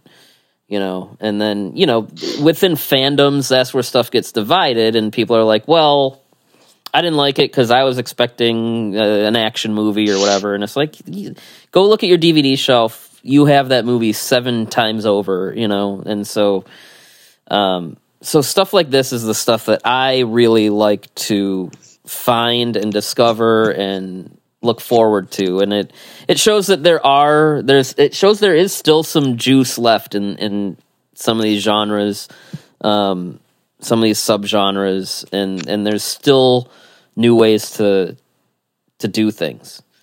What if one of these teams had to be sent on a retreat, and what kind of stories would they tell each other over a campfire? That's an interesting angle that no one would really think of, you know? If you don't want to take it from us, take it from the great filmmaker John Waters, who like raved about this movie. And they put his quote in the trailer where he called it one of the best movies of the year, but then he also said it's a superhero movie for idiots. There you go. And if you've been listening to this show regularly, you know that we're idiots. So I mean, if you like Swiss Army Man, please watch this movie. Yeah, stuff like that. Yeah, that's another good kind of like, you know, if you love that movie. If you like stuff like that, that's or there's like a Matt Berry show on Netflix, or was on Netflix for a while, the BBC show Toast of London. I don't know if you guys have seen that, but that's like another show that just like, it's that same kind of like where things just happen that don't make any sense. They're not like, and the actors just accept it. Or the characters just accept it. Like if you're into that kind of humor, then this will be up your alley. Yeah. No, this was good stuff. Loved it. How many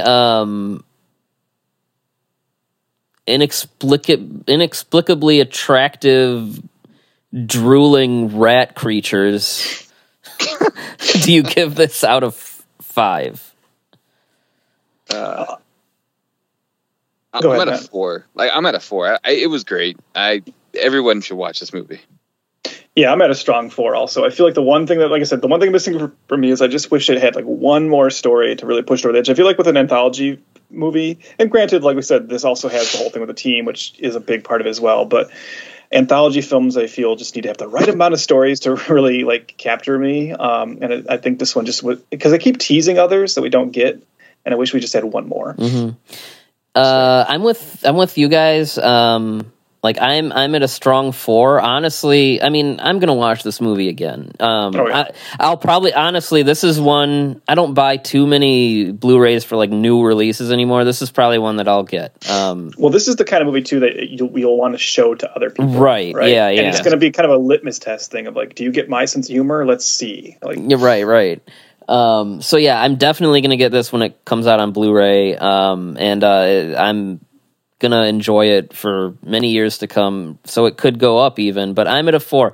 I'm with Trev in that another story would have been nice, but I also love the brevity. You know, I love that it's just like, if you're, you know, if you have a bad day, come home and, I don't know, you don't have time for a 2-hour movie, you know, this is the kind of thing you throw on to just kind of take the edge off and, you know, enjoy something that's nice and short and does its job. Can we please bring back 90-minute movies? Like that is, it's such a delight, honestly. Yeah. Just to have, this isn't even 90 minutes. Yeah. I know. If you added another story, you could probably get this in it like 95 minutes, which would be great too. But no, I mean, I love this thing. You know, I like I said, I look forward to watching it again. I'm on board, and yeah, I mean, I haven't seen a whole lot of this guy's movies. You know, I've seen some stuff here and there. Maybe you want to check like other movies out from him. Which is great. Like that's what you want, right? Yep, and yeah, and all his movies are really short too. So like, I'm gonna start throwing those on. Like if I'm having a stressful day and I just don't want to watch something that's 2 hours, and I just want something kind of fun and light, like I'm gonna go throw some of his stuff on. I know a handful of his movies are on Hulu, and you know, maybe some other places. So yeah, like I'm gonna kind of get my hands a little dirtier in his filmography. Well,